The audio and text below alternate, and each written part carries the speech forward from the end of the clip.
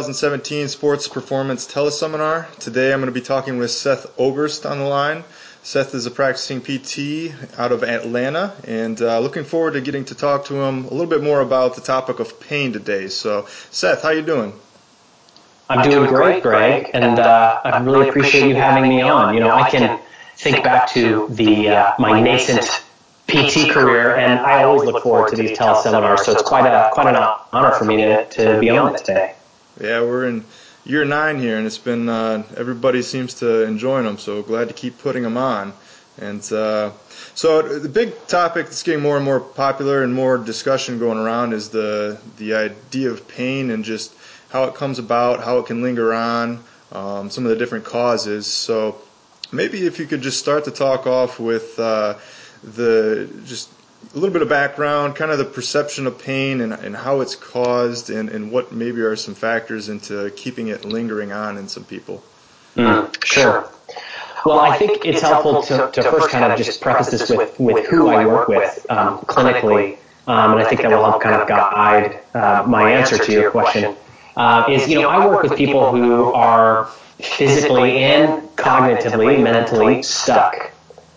And often this stuckness, this inability to move and think in a variable manner, manifests in the form of, I think, persistent pain, potentially anxiety, depression, those kind of things. Certainly I don't treat the mental aspect, but those are very much linked to these persistent pain states. And these persistent pain states are almost always accompanied by high amounts of stress. And so when someone experiences trauma, whether that's a singular trauma or repeated traumas, or just long duration, low levels of stress,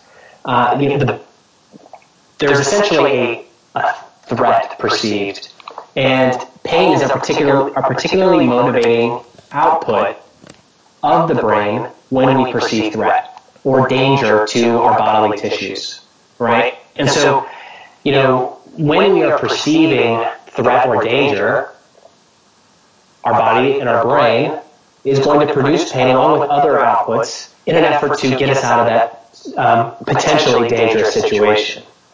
And I think it's important to remember, as I'm sure many of your listeners are well aware, is that tissue damage is not required for us to experience pain. That doesn't mean that many people in pain don't have tissue damage, but the relationship there is certainly not a linear one. So much of what I'm doing with clients is helping to change their perception. We all kind of build our models of the world. We all do for efficiency. And, our model of the world is based on what we've experienced in our past, how we were raised, how we were, any potential injuries or traumas in that history, and also what we expect to experience, our predictions about what's next and the sensory information that's coming in. And so, people who have had or are undergoing currently or have had high levels of stress or trauma in their life are more likely to expect and experience danger, and so therefore may be more likely to experience pain.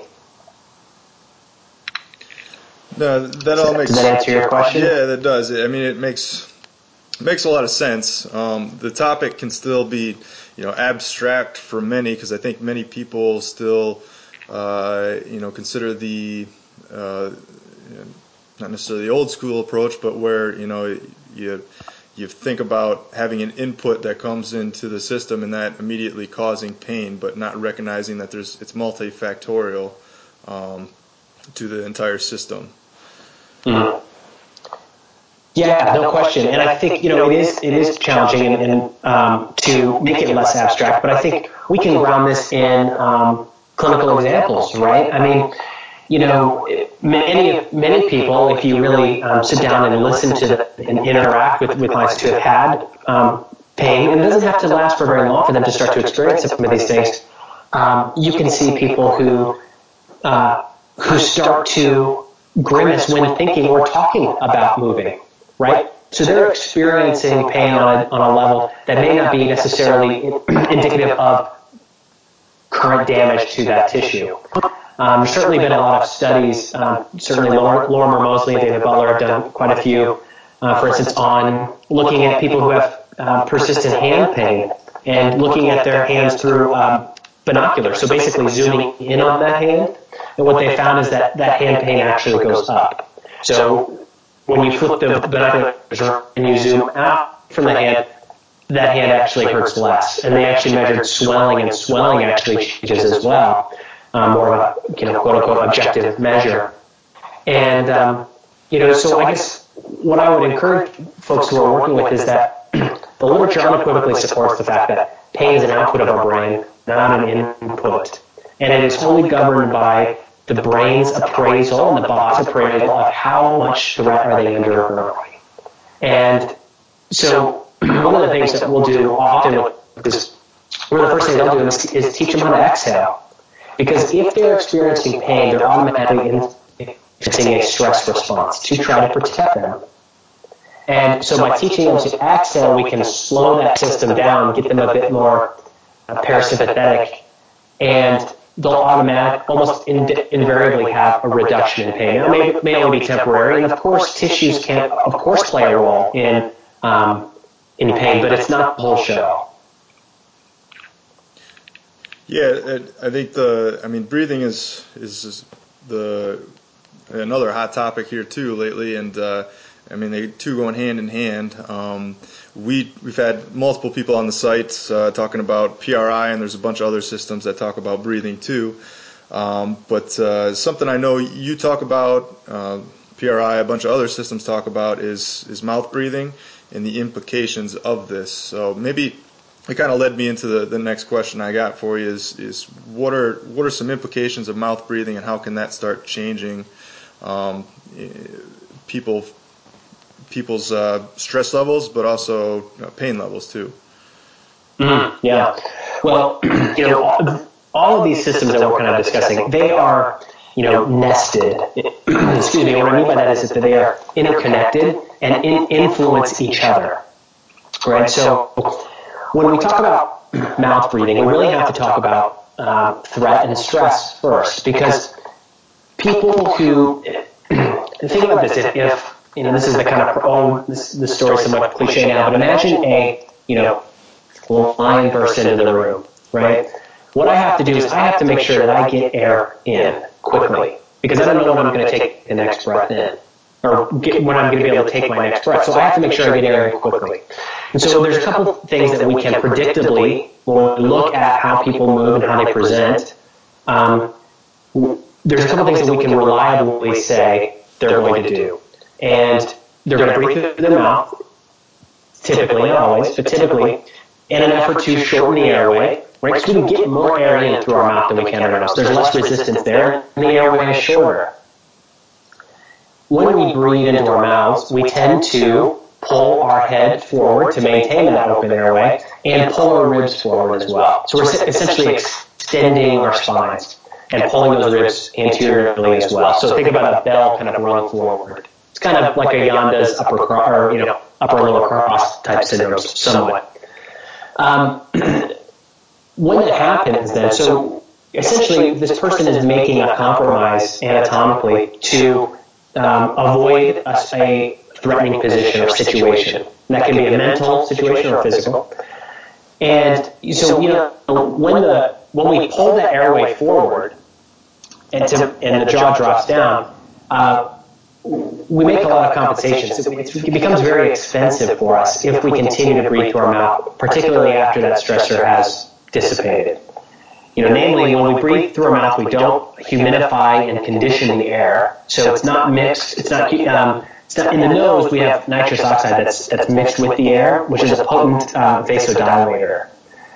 And when we're not, so if we're not vasodilating, we're staying relatively vasoconstricted. And breathing through the mouth blows off a lot of CO2, which further congests us and reduces blood flow. There's been some literature to support the fact that you can even see a 25% decrease in cerebral blood flow with chronic low levels of CO2 or hypocapnia. And so, now I'm breathing through my mouth, I'm stuck, I'm breathing more through this, so my nose is getting more congested, I'm getting less blood flow, which again is more stressful, so I keep breathing through my mouth. And so now I'm activating that sympathetic nervous system, right, so the fight or flight response, so heart rate's going to go up, and that's reinforcing to the system then, of course, that you are under stress. So we're going to tighten our muscles, and we get less oxygen to those muscles, so you got muscles working harder, oxygenation that's decreasing because it's not being mixed with nitrous oxide in the nose. And we see all kinds of compensations that now kind of spiral out of this. We see people who, if your mouth is open because you're breathing through it, by definition, the tongue is not the roof of the mouth. So now you're seeing a palate that may rise. Right? The palate is, of course, formed by the bottom of the maxilla.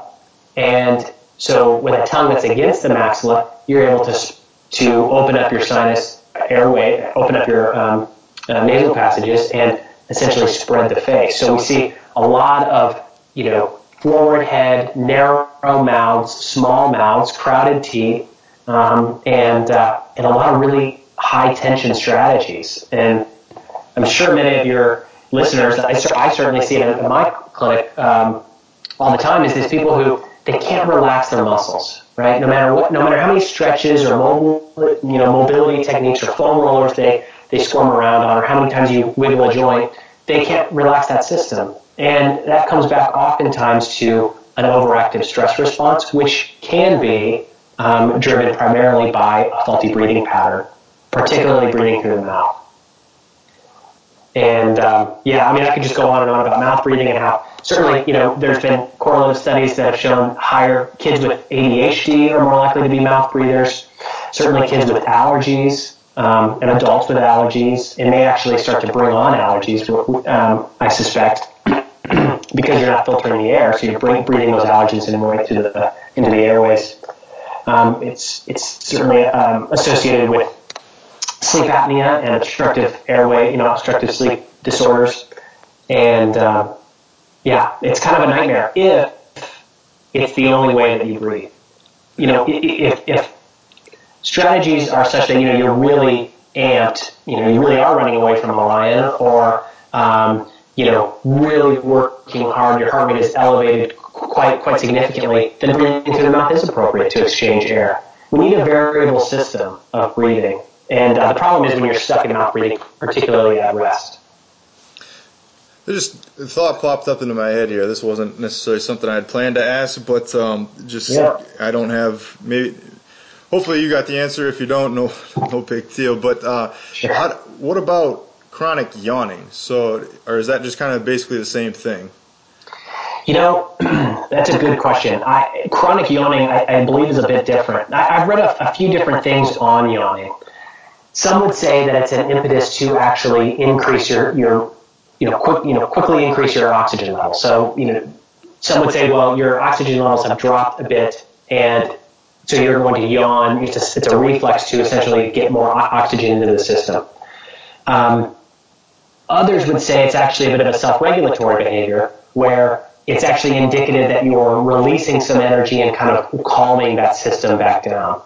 I've seen it kind of both ways. My hunch is actually that when I see people yawning, it's typically after we've done a really relaxing type intervention, and it's a bit of a kind of an energy release, and it's kind of a stimulation to that parasympathetic tone. But, to be honest, I don't have a great answer, a bona fide answer for you there, Greg. Yeah, because I've wondered that too, just because sometimes, like you said, when you work on breathing with an individual, and then all of a sudden when you get done, like their first reaction is to yawn, and you're like, well, did I just starve them of, well, I guess you're blowing out a lot of CO2 that they're not used to either, so Sure, and I think part of it has to do too, especially when you're doing a lot of breathing work that's not heavy breathing work, meaning really exchanging a high volume of air in a short amount of time, is you're actually probably raising the CO2 levels. And so I do wonder if that has something to do with stimulating that yawning, because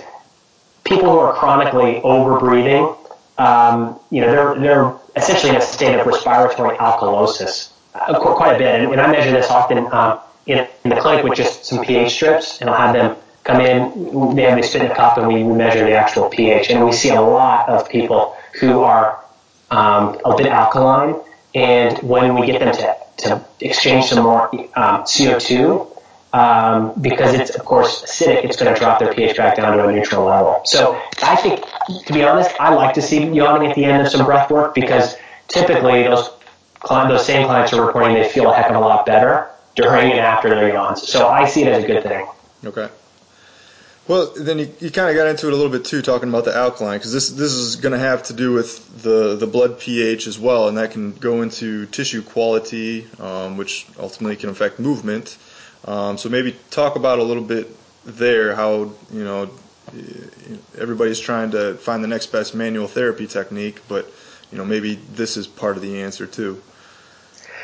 Sure. Well, I think I am by no means a physiology expert. However, I would say that whenever someone is enacting a sympathetic nervous system response, right, the breathing system is a main regulator of our pH, and the goal is to maintain a constant arterial level of oxygen and carbon dioxide, and that's the way that it can help regulate pH. Now, of course, pH regulation also involves the kidneys, bicarbonate, all that stuff. But, when you see people who are chronically overbreathing, that CO2 is low, and so they tend to, in order to try to buffer that lower CO2 and that pH, they'll start to actually change the amount of secretion through bicarbonate in the kidneys. And when you've got this fluctuating imbalance in pH, and you're now enacting a low level of stress response, of course it's going to affect the oxygenation of the tissues and also their actual physical tone, right? The not necessarily tone meaning the definition of that muscle, but I mean tone as in the general level of contraction. And there certainly with a dysregulated pH, you're going to see a dysregulated muscle because it's bathed in fluid, and that has to be regulated in order to maintain cell homeostasis. So I'm not sure if I answered your question there or not, but that's how I look at it. And honestly, I'm not really sure exactly all the data there is on there on how a pH affects the quality of the muscle more than kind of what I was already spoke about. Okay, yeah, I mean, just scratching the surface a lot of this stuff too, or uncovering things as well. Absolutely. So we kind of already talked about one way of kind of addressing it. Breathing being one of them, because pain can be a magnifier, stress can be a magnifier of pain, but it can also be a contributor or a causation of pain as well too. So being able to identify signs of stress can be an important preventative medicine as well. So I've heard you talk about a couple different ways of signs of stress and ways of recognizing it.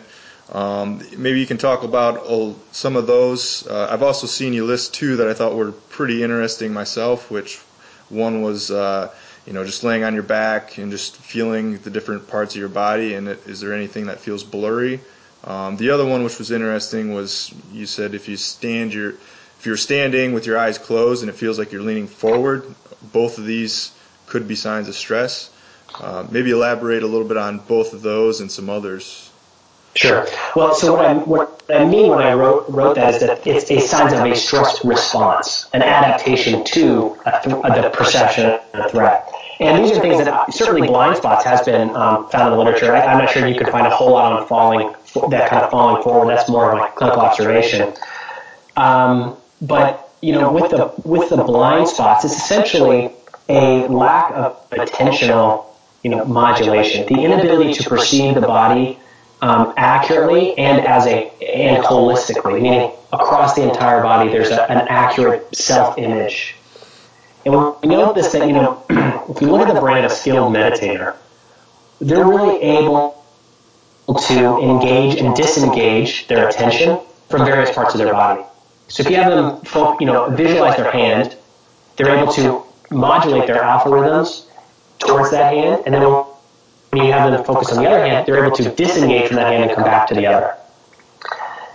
However, those who are in persistent pain, and I would argue even those who are in relative high amounts of stress, they're unable to, so they get stuck. Their attentional systems are stuck.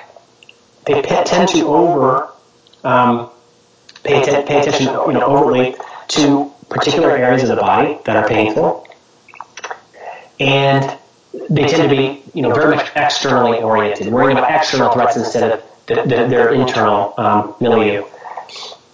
So, what I'll do typically clinically is I'll have someone just lay on their back, and we just go through an easy body scan where I literally have them mentally trace out their entire body from head to toe. It takes about 5 minutes. And what's interesting, and this has been backed up by some of the work, some of the pain literature, is that, for instance, let's say their back hurts. So they can't disengage themselves well from their back. So if I have them, for instance, focus on a foot and then come back to their back, they struggle to find and feel that foot. They're overly vigilant or attentive to their back, but they're really poor at describing and feeling that back. And, if you have them draw their back, it tends to be distorted.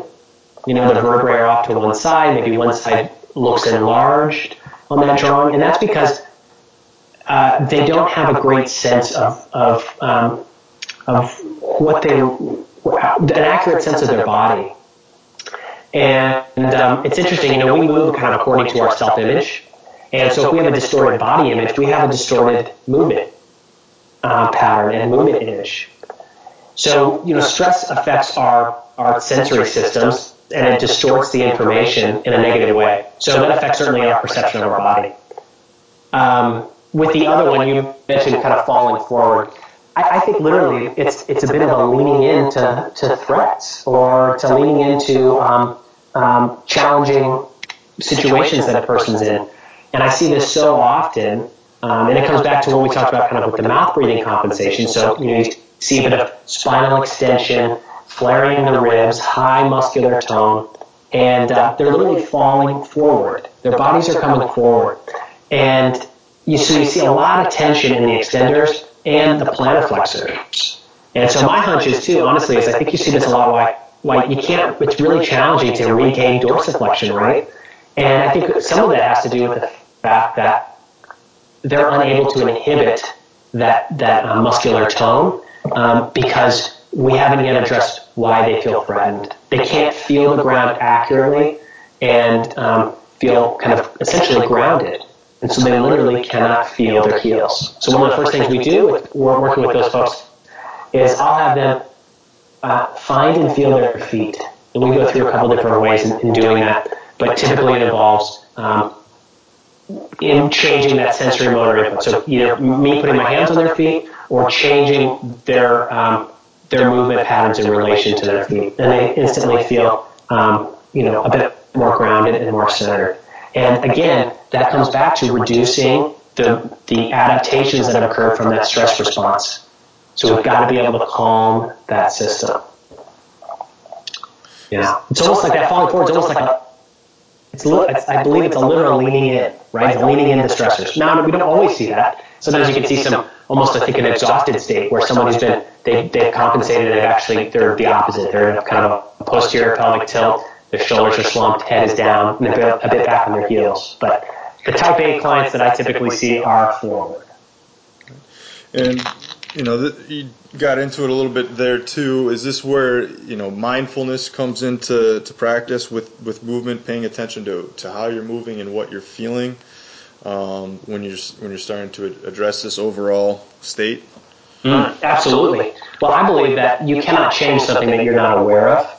The only other way you would be able to change something is through that you don't have any control over. It would be a significant life event that forces your whole system to essentially reorganize. So yes, I believe mindfulness plays a part in every single thing we do. And I think if you look at any good system, any commercial system, whether it's PRI or SFA or DNS or whatever, is that the most effective interventions are the ones in which close attention is paid to the present moment and what you are doing and what you are feeling in that present moment.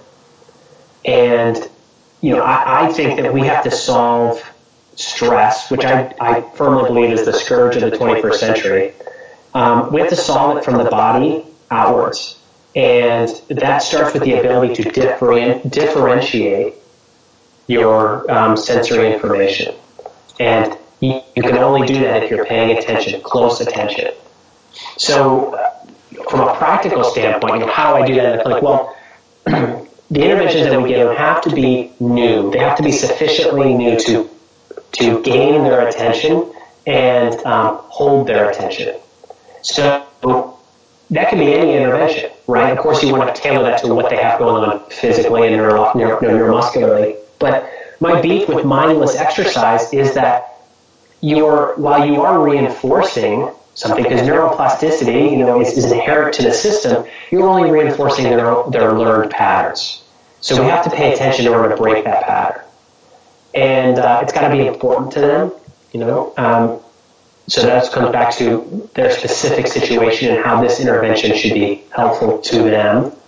And it also needs to be non-threatening, right? You can't pay attention to something new and learn from it if you're under a lot of stress or duress. And that includes pain. Yeah. So I just want to say one other thing about this kind of bringing it back to mindfulness is, to me, mindfulness, of course, is an awareness of the present moment.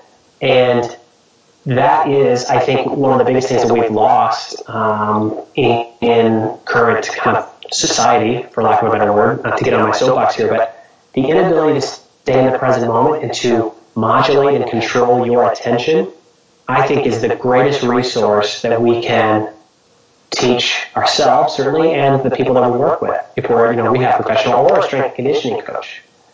Because if you are stuck in your head and ruminating on thoughts, the learning that you undergo will be incomplete and oftentimes insufficient. Yeah, going back to it too, one of the most helpful questions that I use in the clinic is just something simple as, where'd you feel that at? And absolutely. And some people, they say, oh, I don't know, I didn't feel it anywhere. The others will say, it can be helpful too because they told you felt it in one spot, and you're like, no, that's, that was completely wrong. I don't want you feeling it there. That's not what we're going for. Like, stretch to the shoulder, feeling shoulder impingement versus a lat stretch. But also, if you're setting someone up in the deadlift and they tell you they feel it in the back rather than their glutes and hamstrings, and then getting them to actually feel their glutes and hamstrings then can be a novel experience for them as well. Absolutely. No question. And, I think it starts with our interaction with the client and bringing their attention. You nailed it with where do you feel? I'll ask them, what do you feel? And then open-ended questions. What do you feel? Of course, where do you feel that? What does that feel like in your body? We're so many of our people are so disengaged from their body, even high-level athletes. I'm working right now with a Major League Baseball pitcher, and he had a pretty significant arm injury, and he had very little awareness of the fact that when he would extend his elbow, he would hold his breath and extend his rib cage. So certainly one can imagine, right, at the end of the throwing cycle, when they're reaching near full extension of the elbow, that if he's holding his breath and tensing his rib cage, he's going to change the amount of forces that are going through that elbow. So just by bringing his awareness to the fact that, hey, when you are moving your elbow into extension, you are compensating otherwise in your body, and so bringing his attention to that allows him to have options. It gives him a choice, right? And that's what you basically described when you're talking about where do you feel that, is now we start to engage that attentional system and help people to disengage from those old habits and stuck patterns that before they were by definition not aware of. And so when we think about this, for instance, this baseball player that I'm talking about, he holds his breath and extends his spine because he hurt his elbow in full extension. That's how he had his first injury while throwing.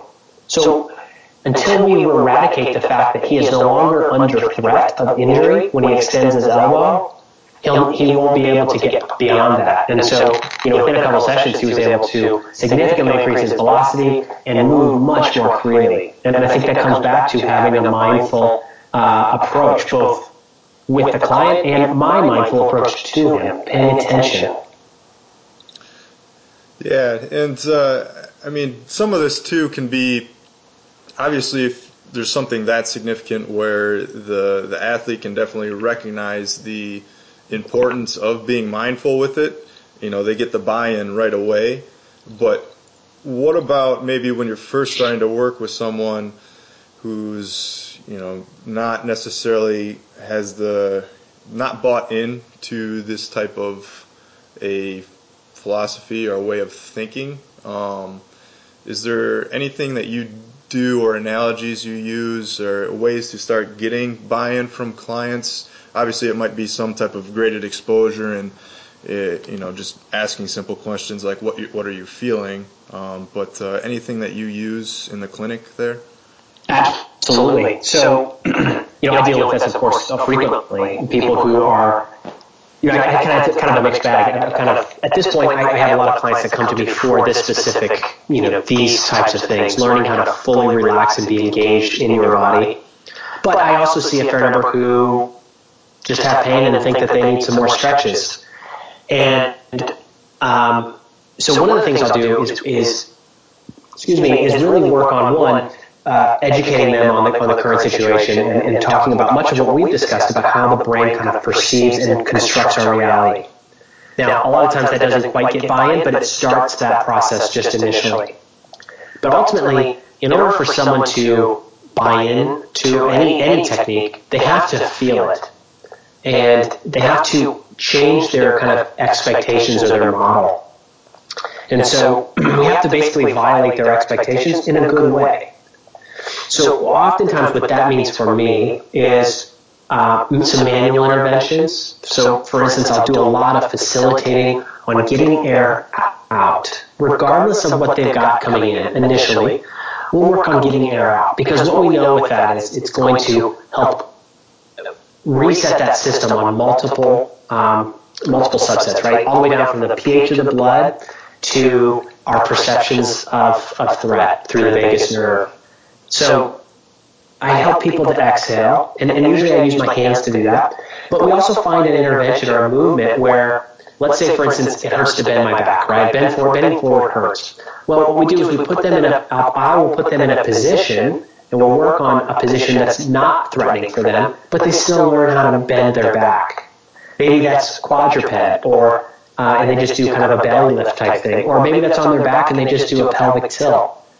If that's too threatening, we'll just visualize doing a pelvic tilt, and they don't even actually do that intervention if an actual pelvic tilt is too painful for them. But every time we change their expectations, meaning if they expect their back to hurt, now we rounded and flexed their back and it didn't hurt. I help draw their attention to that fact, and now they can update their model of the world. They can say, hey, you know what? Bending my back isn't so dangerous as I thought, and therefore not as painful.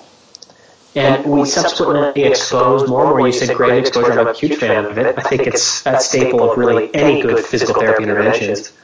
Is we start to expose them to more and more variables where they feel safe, but yet violating their expectations in that positive manner. Yeah, buy-in for these folks can be very challenging, and ultimately it has to be something that they can feel. They have to feel it in order to trust it. And so that takes repetition. But just talking someone through that often isn't enough.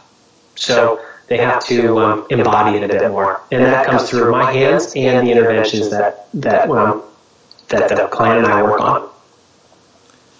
Yeah, because there's some people too that you can lose them pretty quick if you start going into too deeply into some of this stuff too, so you got to be Oh, careful. of course. Yeah, and I certainly love my theory. I love theory, as you can probably guess by this, so I really like to dive into that, but you have to ground it in reality. Yeah. And a lot of times I'll use a lot of examples in their own life.